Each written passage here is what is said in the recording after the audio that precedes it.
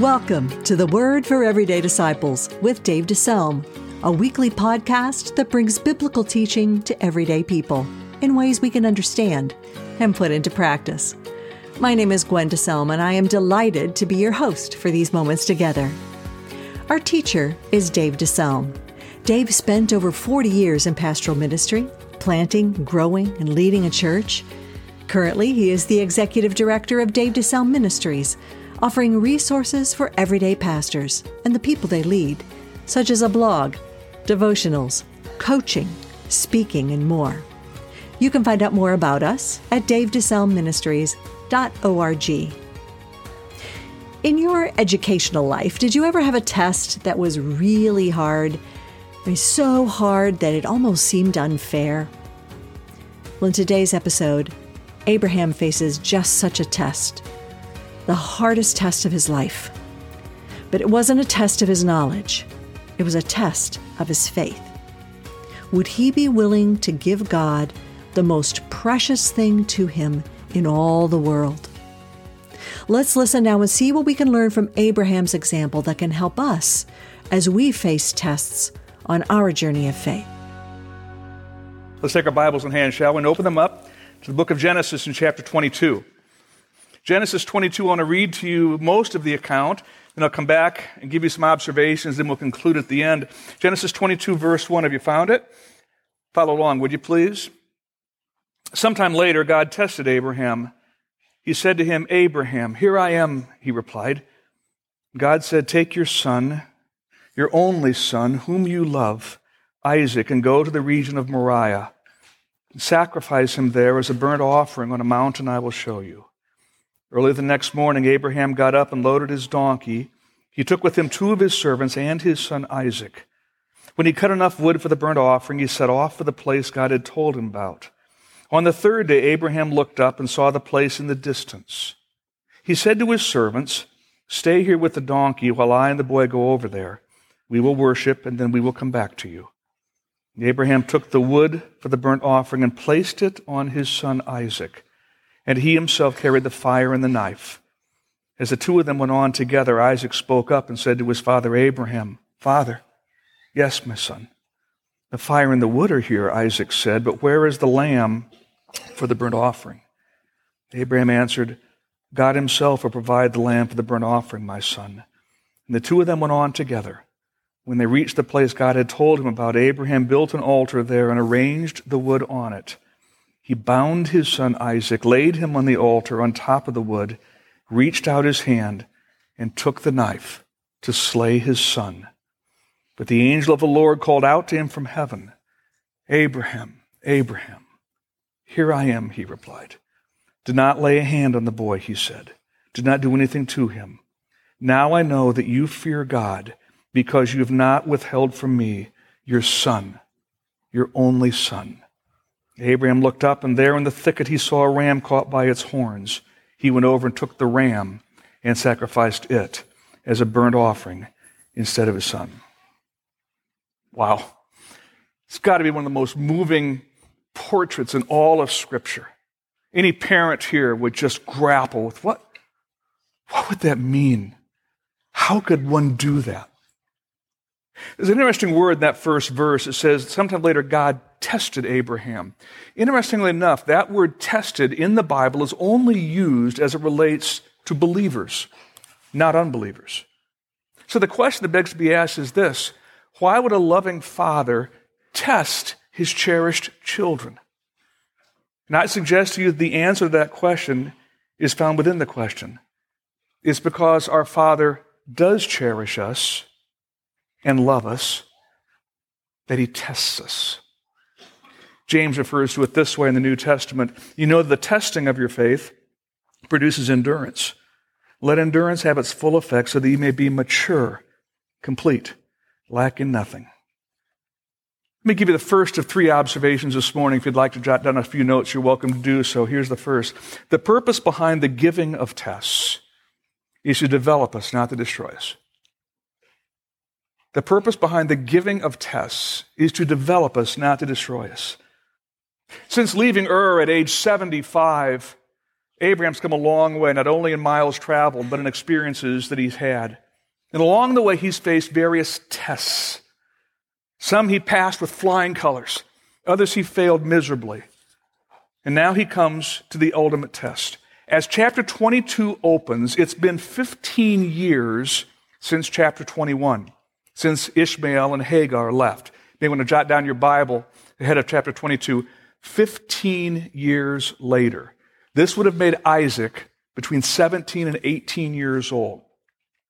During these 15 years, Abraham had known unprecedented peace and prosperity, harmony in his family, peace with his neighbors, and most significantly, intimacy with God. God's his best friend, and God has given him this remarkable promise. Isaac, he'd named him, laughter, because he'd laughed for joy. And how much joy Isaac must have given to Abraham and Sarah in these 15 years. One can only imagine what they'd done together, what they'd shared together, the dreams that Abraham had told his boy. You will be the head of a mighty nation. Isaac, laughter. Somehow it all fit. And suddenly this peaceful world is shattered. Abraham, here I am. And the word there means more than a geographic location. It means in the essence of, at your service, sir. Whatever you wish, Lord, here I am. And all of a sudden, Abraham is not laughing anymore. Take your son, your only son whom you love, Isaac, go to the region of Moriah and sacrifice him there. And in reading that account, any thinking person has to think, why? Why would God ever ask that? What was behind it all? We aren't told specifically, but here's some thoughts. I think we can infer the reason in that second verse. Look at it closely. God said, take your son, your only son, Isaac, whom you what? Love. Could it be that Isaac had perhaps become too dear to him? Could it be that Isaac had taken the primary place in Abraham's heart? Could it be that this wonderful gift of promise was now more loved by Abraham than the giver of the promise? We're not told. All we see is that God now tests Abraham in a way that this father and grandfather can barely fathom. He's told to place that promise on the altar. After 40 years of relationship, Abraham now faces the ultimate test. He's been asked to give up his homeland, his security, his family, his finances, and now to give up his son. What's stunning to me is Abraham's response in verse 3. Early the next morning, he gets up and prepares to obey. Don't miss that. All the pieces hadn't come together. Abraham did not understand why. His heart was breaking. His mind was swirling with confusion. But he set about to do what God commands, even though it would cost him the most important thing in his life. He was determined to lay that on the altar before God. And friends, that's the issue at play here. Would he let go of his most cherished dream? Would his abandonment to God and God's purposes go that far? The journey to Moriah took 3 days. Abraham's mind would have been spinning, I'm sure. Why would God ask this of me? I thought he was going to keep his covenant with me. How will Isaac produce descendants if he's dead? And all along, I want to cry out to him, because see, I've read the rest of the story. I want to cry out and say, it's okay. It's all going to turn out okay. But see, Abraham doesn't know that, because life doesn't work that way, does it? And when God asks you to lay a dream on the altar, to give up that which you so love, you aren't allowed to see the end of the story yet. You have to decide if you're going to lay it on the altar before all your questions are answered, before it even makes sense. And thus it is that we recognize faith is obeying God simply because he asks you to, not because it makes sense to you. Abraham stays on the journey. He stays in the journey. How could he stay in the journey? How could he do this? I think Abraham recognized something. The challenge to obey in the present was because he remembered God's faithfulness in the past. I'll say that to you again.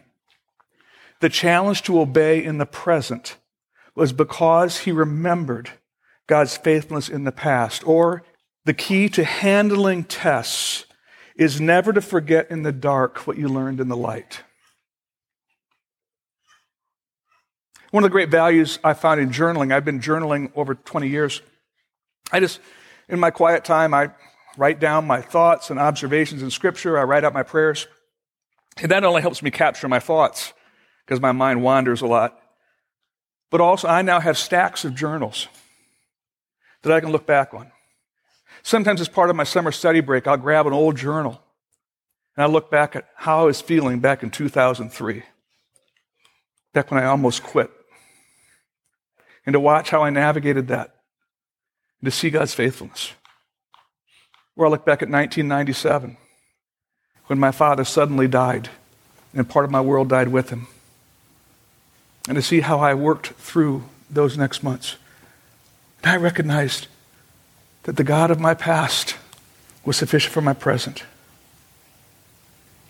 Verse 6, Abraham took the wood for the burnt offering and placed it on his son Isaac. By the way, start looking for some symbolism here.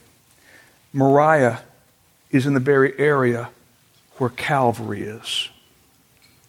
He places the wood for sacrifice on the son's back. He carries the fire and the knife. The two of them go on together. Isaac speaks up, "Father," "Yes, my son. Fire and wood are here. Where's the lamb for the burnt offering?" Dads, how would you like to hear that question? What's going on, Dad? I trust you, Dad. What's going on? Abraham rather lamely says, God will provide. And continuing on, they reached the place, verse 9.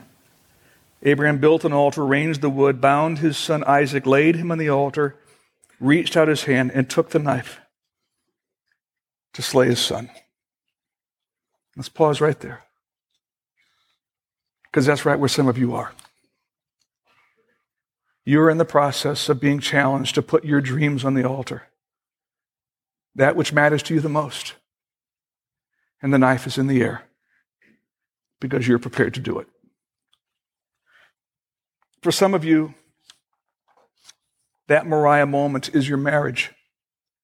You had such dreams, but now those dreams have turned to nightmares. And you've got to decide if you're going to be faithful to your marriage vows, even though your dream of a storybook marriage probably won't happen. Will you lay your marriage dreams on the altar? Others of you are not yet married, but you're in a relationship. And I'll tell you right now, because I knew I was once in one, that relationship is not going to lead you to a deeper walk with God. It's going to compromise it. And I've got to ask you, will you lay that on the altar with no other hope of another relationship to come? Some of you are single with no relationship in sight. You'd hope to be married. And every time you see a happy couple walking hand in hand, it's like a knife in your heart. Will you lay your singleness on the altar? Say, God, if that's my world, okay. Some of you are looking for children, and the children haven't come yet. Are you willing to lay that on the altar before God and say, whatever your will is for me? Maybe you once had high ministry dreams. You so hoped to be a real player, but those dreams never happened. And now you serve in the shadows with little recognition, fanfare, putting a ministry on the altar. This is what it means to go to Moriah, to be willing to trust and obey, even though it doesn't seem to make sense. And now we finally come to the end of verse 11. But the angel of the Lord calls out to him, Abraham, Abraham, here I am. I picture him going, now what?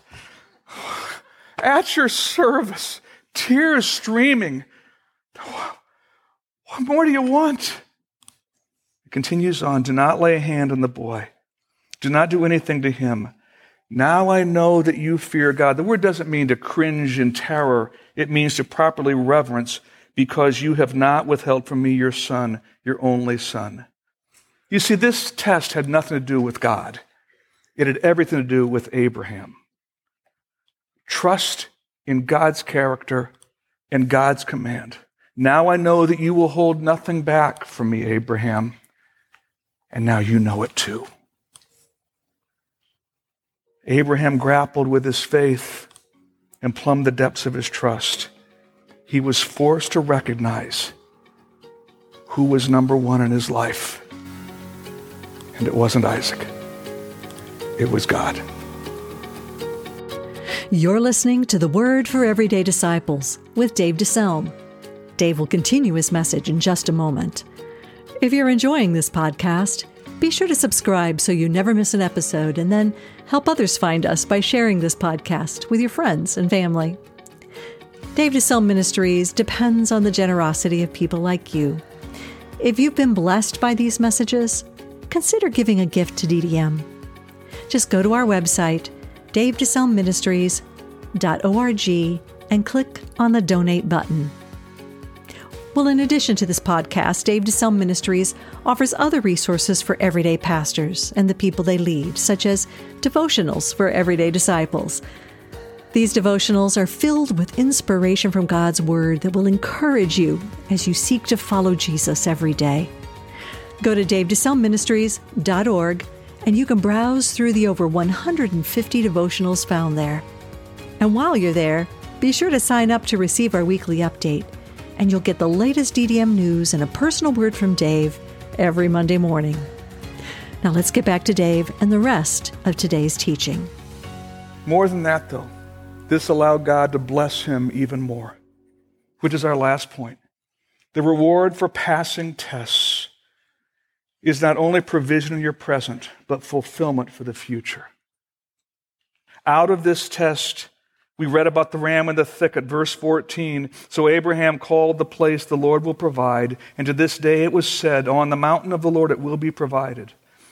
The angel of the Lord called to Abraham from heaven a second time and said, I swear by myself, declares the Lord, that because you've done this and have not withheld your son, your only son, I'll bless you and your descendants as numerous as the stars in the sky and the sand of the seashore.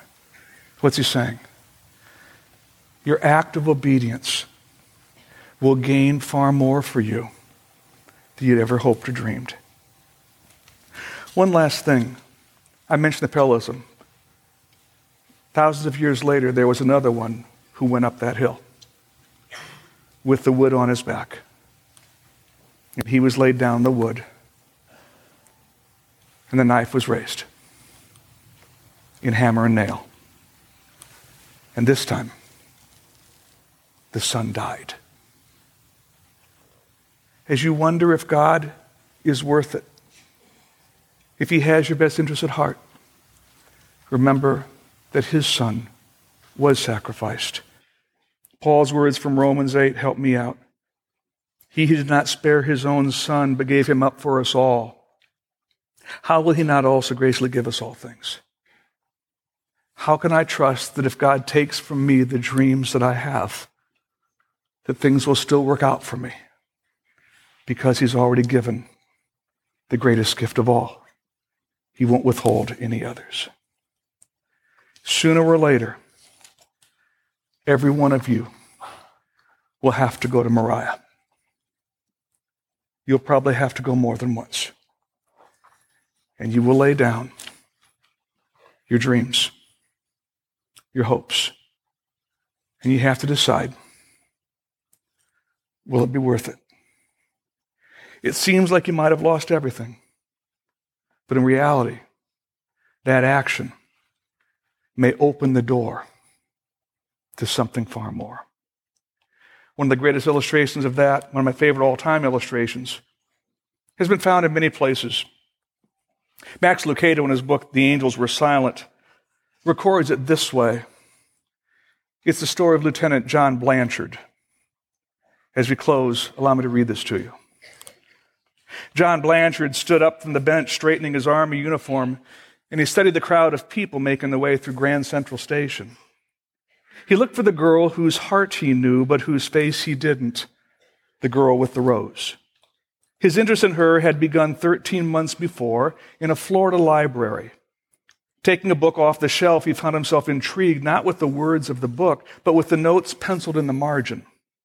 The soft handwriting reflected a thoughtful soul and an insightful mind.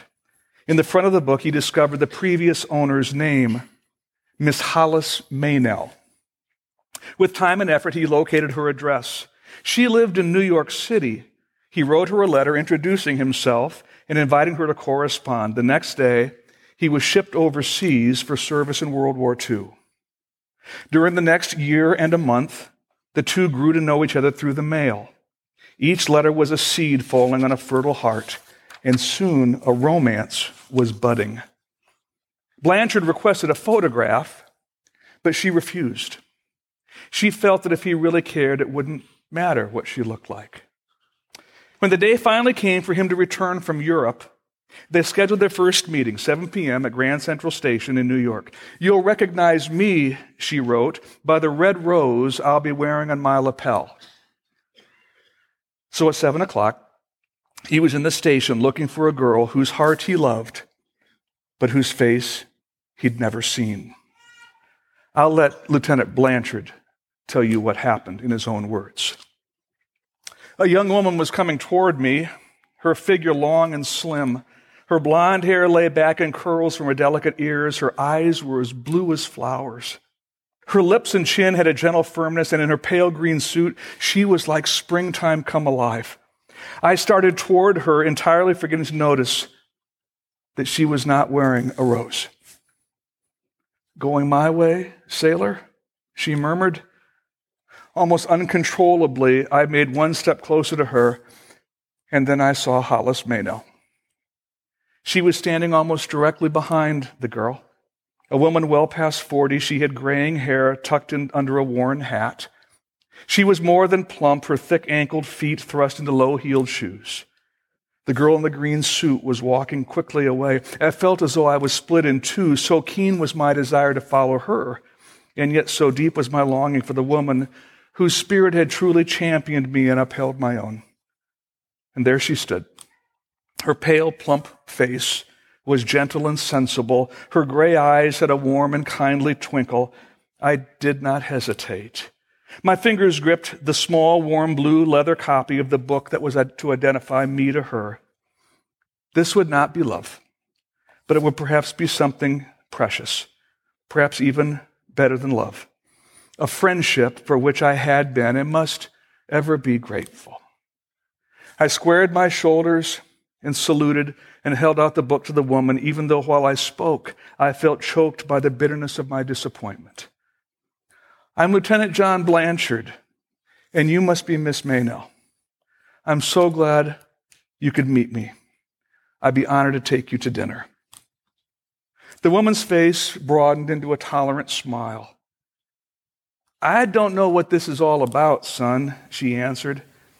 But the young lady in the green suit who just went by, she begged me to wear this rose on my lapel. She said if you were to ask me to dinner, I should go and tell you that she's waiting for you in the big restaurant across the street. She said it was some kind of test. Lieutenant John Blanchard passed his test. Will you pass yours? Thank you so much for joining us for the Word for Everyday Disciples with Dave DeSelm. If you'd like to let Pastor Dave know how this message has blessed you, send him an email at dave@davedeselmministries.org. Then join us next time as we look to God's Word for help and hope as we follow Jesus every day.